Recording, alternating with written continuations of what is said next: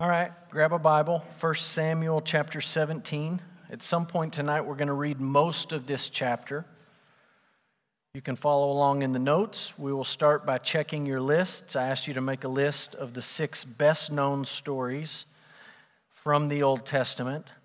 And so here is my list. The best-known, most familiar, most recognizable stories from the Old Testament, even among people who maybe don't attend church. I think some form of the creation story has to be on that list. In the beginning, God created. Everybody include that? Some of you did not include that. Some of you, I'm already off the hook. I do not have to buy you lunch. Creation. Second, Noah and the ark. You got that one? Of course. Third, we're just going to lump it all together, Moses and the Exodus. There's been so many movies, you got to put that one on the list. People are familiar with that. Number 4, Jonah and the great fish.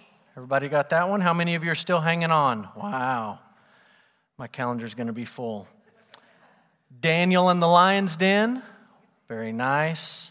And David and Goliath. How many of you got all 6? Some of you? No, nobody? I got 1. Nobody. Wow.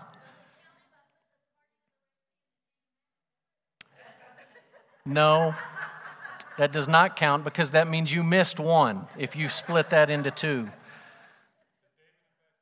No, sir. No, sir. David and Goliath. I think it's clear that David and Goliath is the most famous story from David's life. And it may be one of the most famous stories from all of the Old Testament. If you grew up in a church home, it's a story that you heard a lot growing up. You hear it when you go to Vacation Bible School at some point. You hear it in children's Sunday school. If you had a children's Bible of any kind when you were little, obviously those Bibles don't include all of the stories from the Old Testament, but that's one of them that they're sure to include, especially in a children's Bible, because it's young David, it's little David who's fighting the battle. You can buy action figures at the Christian bookstore of David and Goliath, which I always found to be a little bit strange. I don't know if you ever bought those for your kids or you have those at your house. We don't buy them at our house. I'm not mad at you if you do buy them. I just think it's strange to buy a Goliath action figure. He curses God when he shows up on the pages of the Scripture. And there he is. You can buy him in the Christian bookstore. Outside of church, the David and Goliath story has taken on a life of its own, and it's entered our cultural vocabulary. And so when you watch the NCAA tournament, and you've got all of these basketball teams, big schools and little schools, crammed into one big, amazing basketball tournament, at some point you have Duke versus Davidson. And they say it's a David and Goliath matchup. It's the big powerhouse and the little bitty guy who really doesn't have a chance. I found today several leadership books. They weren't religious in any way, shape, or form, but just leadership books talking about the David and Goliath principle, sort of putting a spin on the David and Goliath story, saying David really had the advantage in the battle and Goliath was at the disadvantage, and applying that to leadership. You may see the same sort of thing when you turn on the Olympics. I don't know when the next Olympics is coming up, but it feels like we ought to be close, and there's Russia facing Trinidad and Tobago in something, and they say it's David and Goliath. It's the little bitty guy against the big guy. So we're familiar with this story. My guess is that most church-going people, when they come to the story of David and Goliath, make one of 2 mistakes as they read it and they try to think about how it might apply to their life. The first mistake is to read it and say, that's a nice children's story. It's nice for the kids. It teaches you some sort of, morality tale, some sort of character building thing. And really, we just want to teach that story to our kids. It really doesn't have a whole lot to do with me today. I think that would be one mistake. I think the more common mistake is to read the David and Goliath story and to put yourself in the center of it so that you sort of vicariously put yourself in the position of David and try to relive the story through David's eyes. There's something to be learned from how David handled himself in this story, and we're going to talk about that. But you and I do not belong at the center of the story of David's life, especially when it comes to the story of David and Goliath.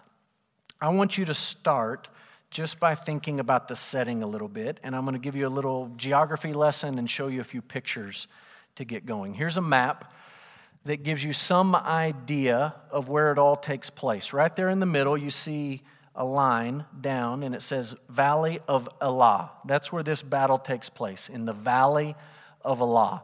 And over on the left, there are Philistine cities, Gaza, Ashkelon, Ashdod, Ekron, and Gath. If you read the Old Testament, you come across those cities numerous times. They're all sort of Philistine cities, all loosely allied together. Over to the right, you can see Bethlehem. So David was from Bethlehem. He's going to make the journey about 10 to 15 miles from Bethlehem over to the Valley of Elah. Jerusalem is just up in the north. And so that gives you an idea of the general geography that we're talking about. Now, when I say valley, I don't know what comes into your mind. And so I want to show you a picture. First picture I'm going to show you is just aerial, looking down. This is the Valley of Elah. And I think I've got a next picture. There's a stream bed down in the bottom of this valley. Most of the time it's pretty dry. But if it's seasonal and there's been good rains, the water from this valley kind of comes down and there's a little stream bed. So when you think about David going down to the stream bed and getting the stones, you're not thinking like the edge of the Mississippi River, right? You're thinking like a creek, and it might dry up if there's a drought, but there might be water in it if there's rain. Little bitty creek that runs right down the middle of this valley. And then I'll show you one more picture that gives you an idea of the slope and the scope of things. We're not talking about the Royal Gorge in Colorado here, right? We're not talking about the Rocky Mountains and big, huge cliffs and mountain faces. We're kind of just talking about rolling hills, right? And David is coming from 10 to 15 miles from the east, and he's coming over, and he comes over the precipice of this hill. It's not a big hill. It's just you come over the top. That's unfamiliar to us in West Texas. We don't have a lot of hills, but he comes over the top of the hill, and you can just see everything spread out in front of you. And I don't know exactly what it was like for David to sort of come to the top of that hill and look over and look down, but I imagine it was at least a little bit like the feeling when you go to your very first Major League Baseball game, right? And you walk up to the outside and you see the big stadium and it's so impressive and nice looking, and you go in through the ticket stuff and you go through the steps or the stairs or the ramps or whatever, and then at some point you kind of come through the tunnel, right? And you just have a little bit of glimpse of what's coming, and you come through the end of the tunnel, and then you see the whole field out in front of you, and it's just It almost takes your breath away. If you don't like sports, maybe you don't know what I'm talking about, but you can visualize that. You can feel that feeling that you get when you walk into a stadium or an arena and you see all the participants out on the field and the grass spread out in front of you. And I think there had to be a little bit of that for David when he comes over the top of this hill and he looks down and he gets his first glimpse of the battle lines being drawn. And over on one side of the valley, you can see it's not that big, right? It's shouting distance across.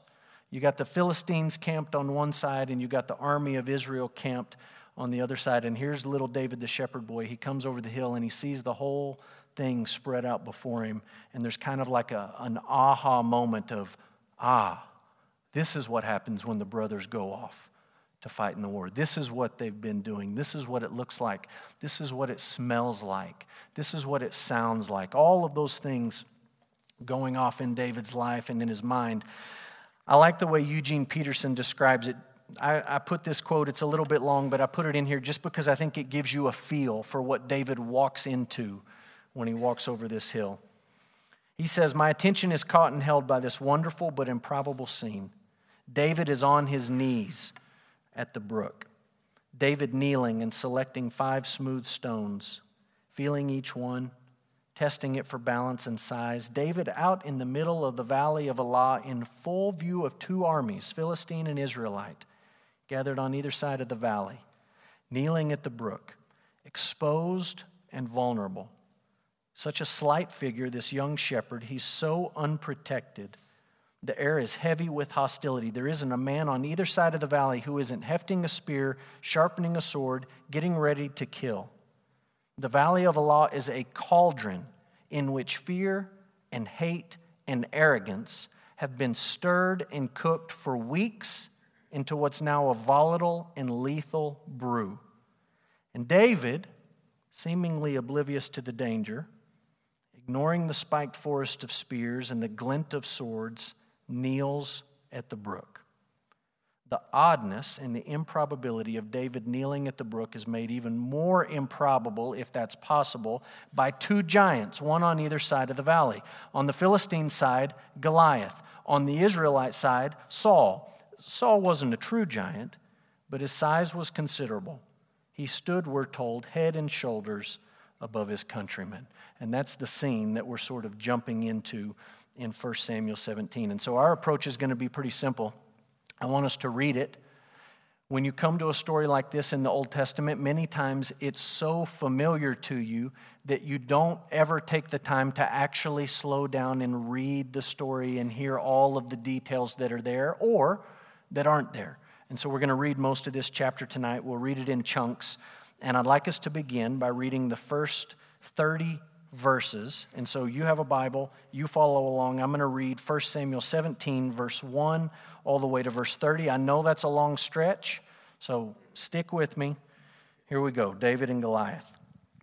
Now the Philistines gathered their armies for battle, and they were gathered at Sakah, which belongs to Judah, and encamped between Sakah and Azekah in Ephes Damim. And Saul and the men of Israel were gathered and encamped in the valley of Elah. And they drew up in the line of battle against the Philistines. And the Philistines stood on the mountain on the one side, and Israel stood on the mountain on the other side, with the valley between them. And there came out from the camp of the Philistines a champion named Goliath of Gath, whose height was 6 cubits and a span. He had a helmet of bronze on his head, and he was armed with a coat of mail, and the weight of the coat was 5,000 shekels of bronze. He had bronze armor on his legs, and a javelin of bronze slung between his shoulders. The shaft of his spear was like a weaver's beam, and his spear's head weighed 600 shekels of iron, and his shield bearer went before him. And he stood, and he shouted to the ranks of Israel, "Why have you come out to draw up for battle? Am I not a Philistine, and are you not servants of Saul? Choose a man for yourselves, and let him come down to me. If he's able to fight with me and kill me, then we will be your servants. But if I prevail against him and kill him, then you shall be our servants and serve us." And the Philistines said, "I defy the ranks of Israel this day. Give me a man that we may fight together." When Saul and all Israel heard these words of the Philistine, they were dismayed and greatly afraid. Now David was the son of an Ephrathite of Bethlehem in Judah named Jesse, who had 8 sons. In the days of Saul, the man was already old and advanced in years. The 3 oldest sons of Jesse had followed Saul to the battle, and the names of his 3 sons who went to the battle were Eliab the firstborn, and next to him Abinadab, and the third Shammah. David was the youngest. The 3 eldest followed Saul. But David went back and forth from Saul to feed his father's sheep at Bethlehem. For 40 days the Philistine came forward and took his stand, morning and evening. Jesse said to David his son, "Take for your brothers an ephah of this parched grain and these 10 loaves, and carry them quickly to the camp to your brothers. Also take these 10 cheeses to the commander of their 1,000. See if your brothers are well, and bring some token from them." Now Saul and they and all the men of Israel were in the valley of Elah fighting with the Philistines. And David rose early in the morning. He left his sheep with a keeper, took the provisions, and went, as Jesse had commanded him. And he came to the encampment as the host was going out to the battle line, shouting the war cry. And Israel and the Philistines drew up for battle, army against army. And David left the things in charge of the keeper of baggage and ran to the ranks and went and greeted his brothers. As he talked with them, behold, the champion, the Philistine of Gath, Goliath by name, came up out of the ranks of the Philistines and spoke the same words as before. And David heard them. All the men of Israel, when they saw the man, fled from him and were much afraid. And the men of Israel said, "Have you seen this man who has come up? Surely he has come up to defy Israel, and the king will enrich the man who kills him with great riches, and will give him his daughter and make his father's house free in Israel." And David said to the men who stood by him, "What shall be done for the man who kills this Philistine and takes away the reproach from Israel? For who is this uncircumcised Philistine that he should defy the armies of the living God." And the people answered him in the same way, "So shall it be done to the man who kills him." Now Eliab, his eldest brother, heard when he spoke to the men, and Eliab's anger was kindled against David, and he said, "Why have you come down? And with whom have you left those few sheep in the wilderness? I know your presumption and the evil of your heart, for you have come down to see the battle." And David said, "What have I done now? Was it not but a word?" And he turned away from him toward another and spoke in the same way, and the people answered him again as before. Let me point out a couple of things as you think about that section of the story. First of all, a lack of faith and a lack of focus on God caused Israel to be overly impressed with Goliath and contemptuous of David. They think too highly of Goliath, they're too impressed, and they think too little of David. They hold him in contempt. So they're overly impressed with Goliath and they're contemptuous of David. And on the one hand, you say, who could blame them? Depending on how you crunch the math out here and how you think the translation is working, Goliath stood at about 9'9". 9'9". That's a big man. Today I took Noelle to the orthodontist. Noelle's my second oldest daughter. My oldest daughter had a friend there, and the friend saw me with Noelle and texted Emma and said, "The tallest person in Odessa just walked into the orthodontist. I think it's your dad." So I get tallest in Odessa at 6'4" and a smidge. Goliath is 9'9". He had a coat of mail. You crunch the numbers, it weighed about 125 pounds. The head of his spear weighed about 25 pounds. And don't forget, he had a soldier who carried his shield for him.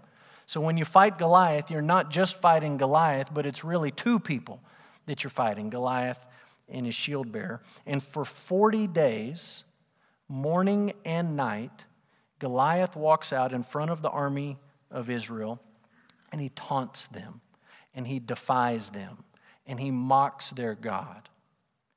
40 days of Goliath proves that Saul is utterly incapable as king. And I just want you to think about the 40-day part of the story, 40 days. If God's plan is to send David to put a rock in his forehead and take his own sword and cut his head off, spoiler alert, that's what's about to happen if you haven't read the story, why let Goliath run his mouth for 40 days, morning and night? Why let that go on? 40 days of Goliath mocking Israel and mocking Yahweh. It's proof, when David finally shows up, that Saul has had every opportunity to march his backside out there and fight for Israel. He's the biggest guy in the country. He stands head and shoulders above his countrymen. And for 40 days, Saul does absolutely nothing. And God lets it go on for 40 days. He could have sent David from Jesse the very first morning. David could have walked in the first morning and the story could have unfolded exactly the same, but 40 days go by and it's proof that Saul is utterly incapable as king. David enters the valley of Elah with faith and God focus. Faith and God focus. Too often, you and I think about God as a Sunday thing, or maybe a Wednesday night thing. We're here on a Wednesday night, so we'll say Sunday mornings and Wednesday nights. That's when we do God stuff. We talked about this last week, this idea that we have sacred things and secular things, and we just need to blow that distinction out of the water and realize that God focus should be part of our lives every moment of every single day. And many of these Israelites, they observed the Sabbath, they worshiped Yahweh, they sang the songs, they read the Torah, but in their minds that was a Sabbath thing. That was the spiritual aspect of life. This was fighting. This was the military. This was grit and blood and guts and muscle and iron and swords and weapons. It was secular stuff, and God didn't have anything to do with that. David comes over the hilltop, and in David's mind, God has something to do with every area of his life. And he doesn't segregate that out to the Sabbath only, or to singing songs only, or reading the Torah only. David looks at this Philistine, and in his mind, God is part of this whole equation. No one else is thinking about God in any way, shape, or form. David walks in thinking about God, and he hears Goliath cursing the Lord. This is just a little bit of sanctified speculation, but that may have been the very first time David heard anyone curse the Lord and mock the Lord out loud. Can you remember the first time you heard somebody use profane language and mock the Lord? I don't know if you can think about that moment. I don't know that I remember the very first time I heard that. I do remember in elementary school, Belmar Elementary, Amarillo, Texas, a bunch of kids in the Panhandle were shocked when Tony Scariotti from New York moved to Amarillo. And we knew people who said bad things, but we didn't know people who said bad things like Tony Scariotti did. And he showed up and he taught the whole first grade or second grade or whatever it was. He taught all of us a whole new vocabulary.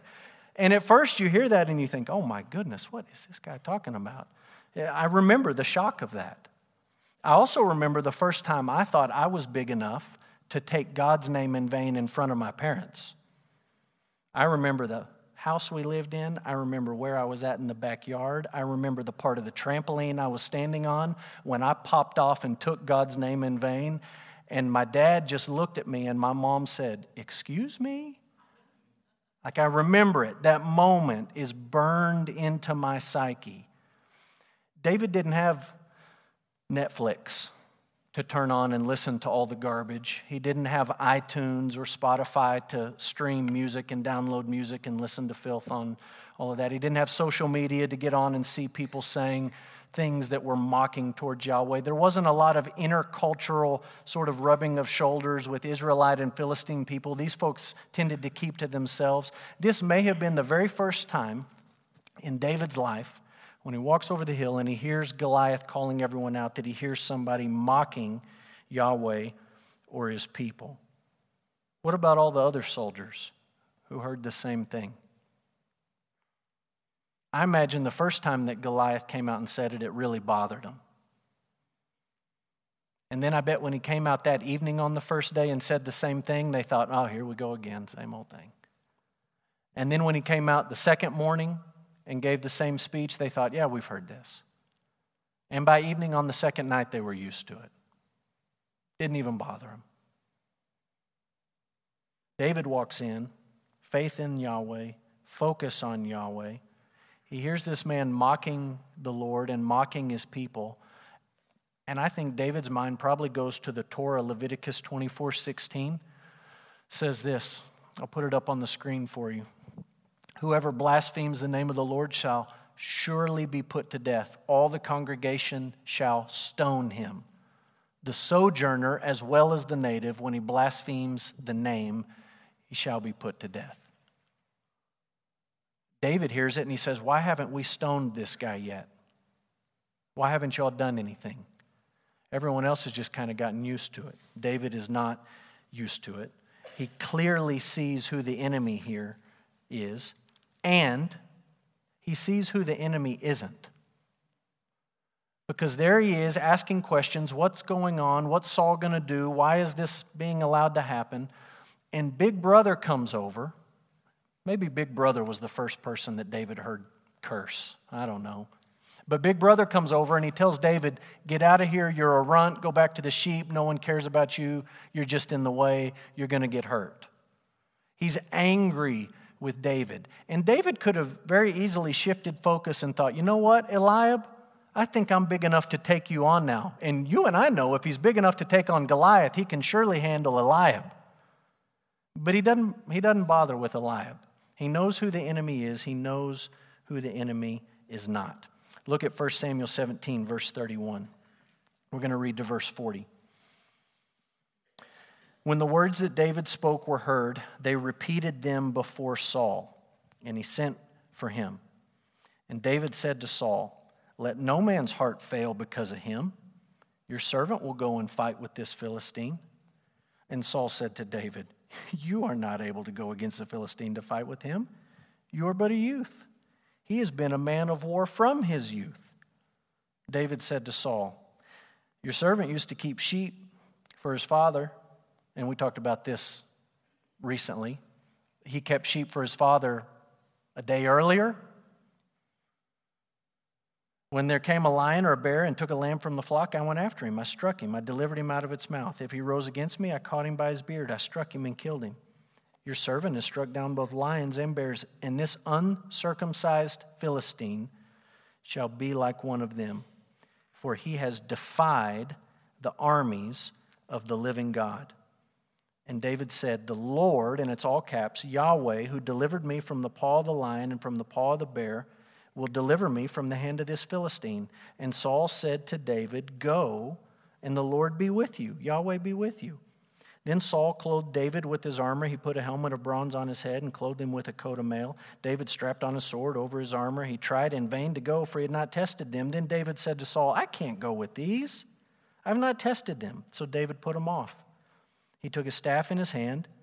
He chose 5 smooth stones from the brook. He put them in his shepherd's pouch. His sling was in his hand, and he approached the Philistine. I want you to understand when you read this interaction between David and Saul that your history is important. It matters, but your history will not save you tomorrow. Your history is important, but your history will not save you tomorrow. Peterson says it like this: Israel had a glorious history. Abraham, Moses, Joshua, Samuel. But history, no matter how glorious, doesn't save anyone. Every person learns the way of faith freshly or not at all. David and Saul had all of the same information. They knew all of the same stories. They had the Torah. They were familiar with it. Right? I had you write down these most famous stories. Several of those stories are in the scriptures that David and Saul would have had at that time. They knew the same stories that you wrote down. They were just as familiar with them as you were. Right? History is important. You need to know it. But history alone isn't going to save you tomorrow unless that history moves you to be a person of faith in the future. The victory that you won yesterday is not going to help you tomorrow. You have to be ready to fight tomorrow. You have to put on the armor of God tomorrow. Just because you defeated Satan or a temptation or a struggle yesterday doesn't mean it's in the bag tomorrow. Saul knows the history. He doesn't do anything with it. There's no faith. I wish I could give you an explanation for why Saul goes along with this plan. I mean, the taunt has been thrown out. Send someone out, we'll fight one-on-one. Whoever loses is the slave. Why risk it with David? I don't have a great explanation for that. Maybe you would come back and say, some commentators say, that was just Goliath talking. That wasn't the real bet. That wasn't the real wager. No one had any expectation that only 2 people would fight and then the rest of them would go into slavery. Maybe they didn't really expect that to happen. Even if he didn't expect to send all the people into slavery, why send David? Why, when everyone else is too scared to go, send a shepherd with no armor to fight Goliath? And this is the best attempt at an explanation I can give you. When your focus is not on God and your faith is not resting on the Lord and you are not walking in obedience, there really isn't a lot of rhyme or reason to the things that you do. Sometimes it just doesn't make sense. I had a conversation with somebody today over lunch, and we talked about some things going on in their life, and he sort of said, I'm struggling to make sense of what's going on here and why this person is saying these things and doing those things. And I said, I don't think there's any sense to be made of any of it. Sin doesn't work like 1, 2, 3, draw a straight line and you connect the dots and it's nice, neat, and it's logical. It's just illogical. It's just irrational. It doesn't make any sense at all. Why would Saul let David go fight? I don't have any explanation. It's completely ridiculous. It's entirely bizarre that he would send him out to fight, but that's what he does. So let's read what happens. 1 Samuel 17, verse 41. We're going to read to verse 54. It says, "The Philistine moved forward and came near to David, with his shield bearer in front of him. And when the Philistine looked and saw David, he disdained him, for he was but a youth, ruddy and handsome in appearance. The Philistine said to David, 'Am I a dog that you come to me with sticks?' And the Philistine cursed David by his gods. The Philistine said to David, 'Come to me, and I will give your flesh to the birds of the air and to the beasts of the field.' Then David said to the Philistine, 'You come to me with a sword, with a spear, with a javelin, but I come to you in the name of the Lord of hosts, the God of the armies of Israel, whom you have defied. This day the Lord will deliver you into my hand, and I will strike you down and cut off your head. And I will give the dead bodies of the host of the Philistines this day to the birds of the air, to the wild beasts of the earth, that all the earth may know that there is a God in Israel, and that all this assembly may know that the Lord saves not with sword or spear, for the battle is the Lord's, and he will give you into our hand.' When the Philistine arose and came and drew near to meet David, David ran quickly toward the battle line to meet the Philistine, and David put his hand in his bag. He took out a stone and slung it and struck the Philistine on his forehead. The stone sank into his forehead, and he fell on his face to the ground. So David prevailed over the Philistine with a sling and with a stone, and he struck the Philistine and killed him. There was no sword in the hand of David. Then David ran over, stood over the Philistine, and took his sword and drew it out of its sheath and killed him and cut off his head with it. When the Philistines saw that their champion was dead, they fled. And the men of Israel and Judah rose with a shout and pursued the Philistines as far as Gath and the gates of Ekron, so that the wounded Philistines fell on the way from Sharim as far as Gath and Ekron. And the people of Israel came back from chasing the Philistines, and they plundered their camp. David took the head of the Philistine and brought it to Jerusalem, but he put his armor in his tent." Several things I want you to see here. David's faith and his God focus move him to take courageous action. There is no question when you read this story that David displays guts or courage or moxie or whatever you want to call it. He has it on full display. And none of it rests in him. It all rests in Yahweh. This is his God focus. This is his faith in the Lord. Robert Bergen says it like this in his commentary. Easily the most beloved story in 1 and 2 Samuel is the account of David killing Goliath. But the biblical narrative is not primarily a story about human courage and effort. Instead, it's about the awesome power of a life built around bold faith in the Lord. And there's a difference in those two. There's a difference in reading this story and teaching this story and saying David is so brave, you can be just like David, and saying David trusted the Lord, you can trust the Lord. One motivates you and challenges you to trust in your own abilities. One motivates you and challenges you to say, I can't do it on my own, but I can trust God to do what I would never be able to do. I want you to note that David only makes one observation about Goliath in the whole story. Did you note it? He says it twice. He says, he's an uncircumcised Philistine. I just want to be clear with you that when David says that, he's really not talking about anatomy. That's not the point. The point is, that man does not worship the one true God. That man has not submitted himself to the covenant that God made with Abraham and Isaac and Jacob. He is not part of the covenant people of the Lord. He is not trusting in the one true God. He is an uncircumcised Philistine. What does everyone else want to talk about? How tall he is, how heavy his armor is, how tough the shield bearer probably is, how long the javelin spear is, the bronze armor on his legs, the fact that he's undefeated in battle. Saul wants to talk about he's been fighting all of these years. Here's all the fights he's won. He's been a champion and a soldier since he was your age. All David notices is that man does not trust in the Lord. I trust in the Lord, and that man does not trust in Yahweh. David says more about God than he says about Goliath. His focus is not on Goliath at any point in the story. He hears the cursing. He sees him out there defying the armies of the Lord, but his focus is consistently on God.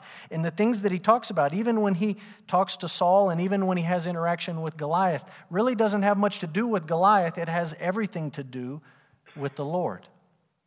I think David learned that kind of focus maybe from Samuel. Do you remember when Samuel came to town?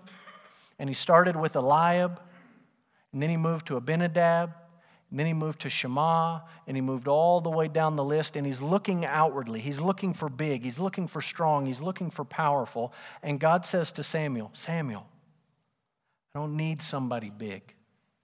We have someone big on the throne, and he's a train wreck. The Lord looks at the heart, and I'm looking for someone who would be a man after my own heart.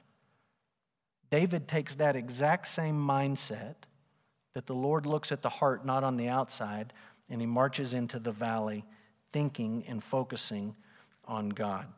Lucado says it like this. Max Lucado is great with words. He says, no one else discusses God. David discusses no one else but God. Everyone else talking about Goliath, David only talking about Yahweh. David also understood he was fighting alongside the armies, not army, but armies of Israel. And that's in the text several times. I tried to emphasize it as we read through the story.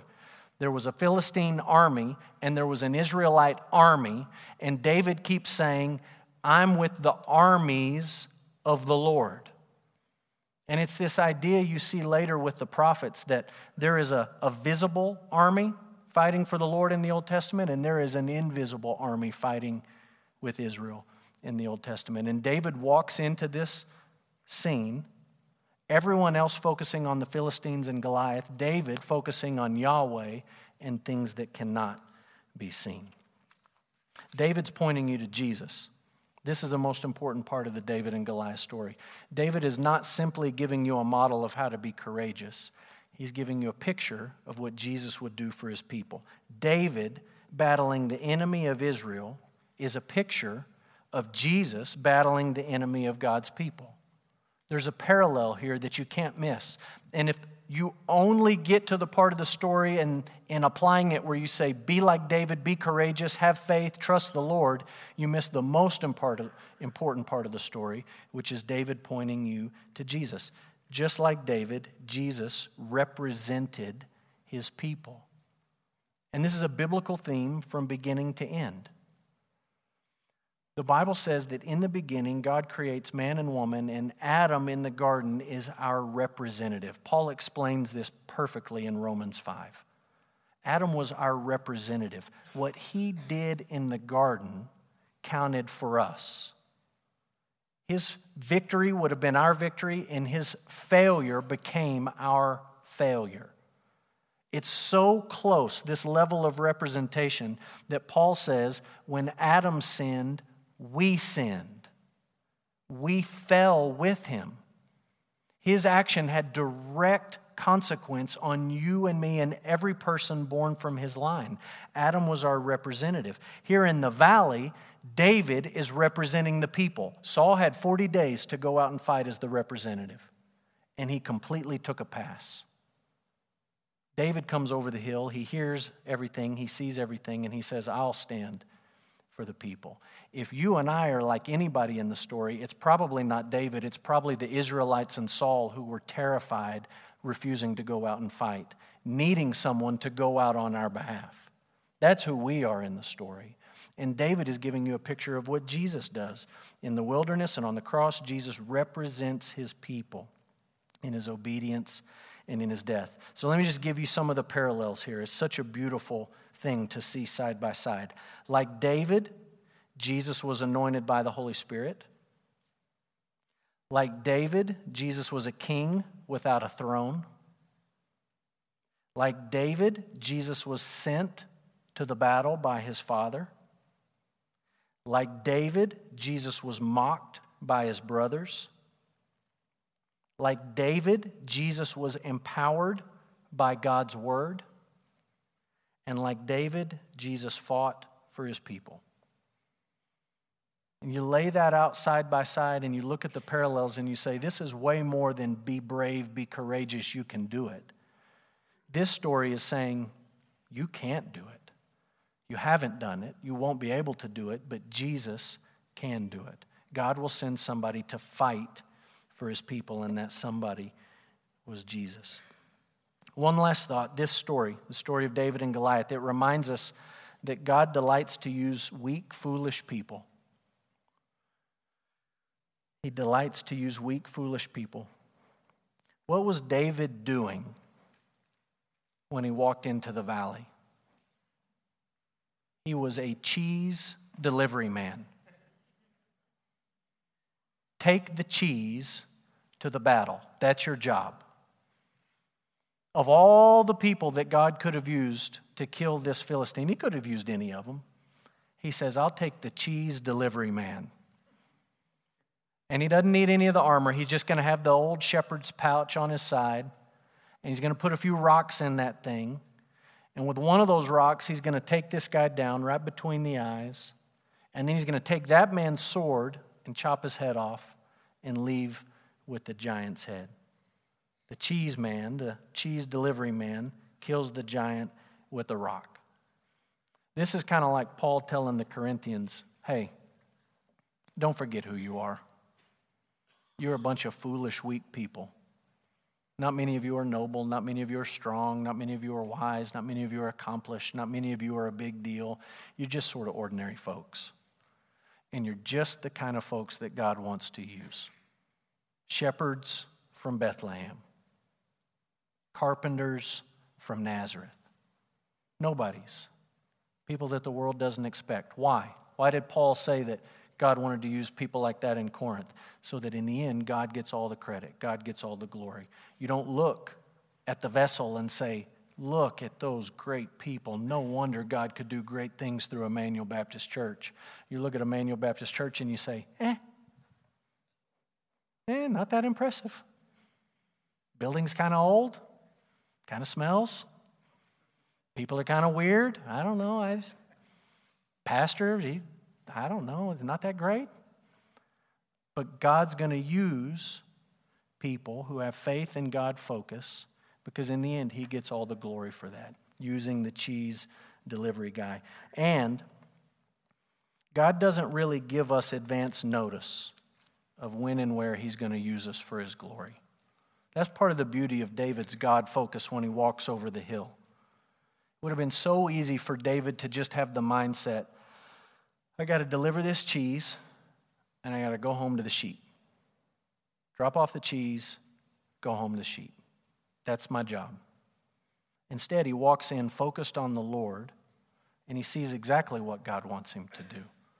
And there's not any notice. Jesse doesn't say, hey, deliver the cheese and take a few rocks in case you need to kill a giant on the way.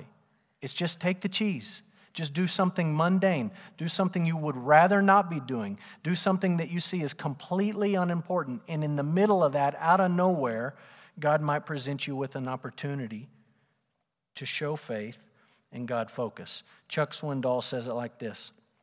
The sun rose that morning just like any other morning for both David and Goliath. That's the way it often is in life. No warning. But the truth is, that 41st morning of Goliath's challenge would be the last day of his life and the first day of David's heroic life. Nobody announced it. No angel blasted a horn from heaven.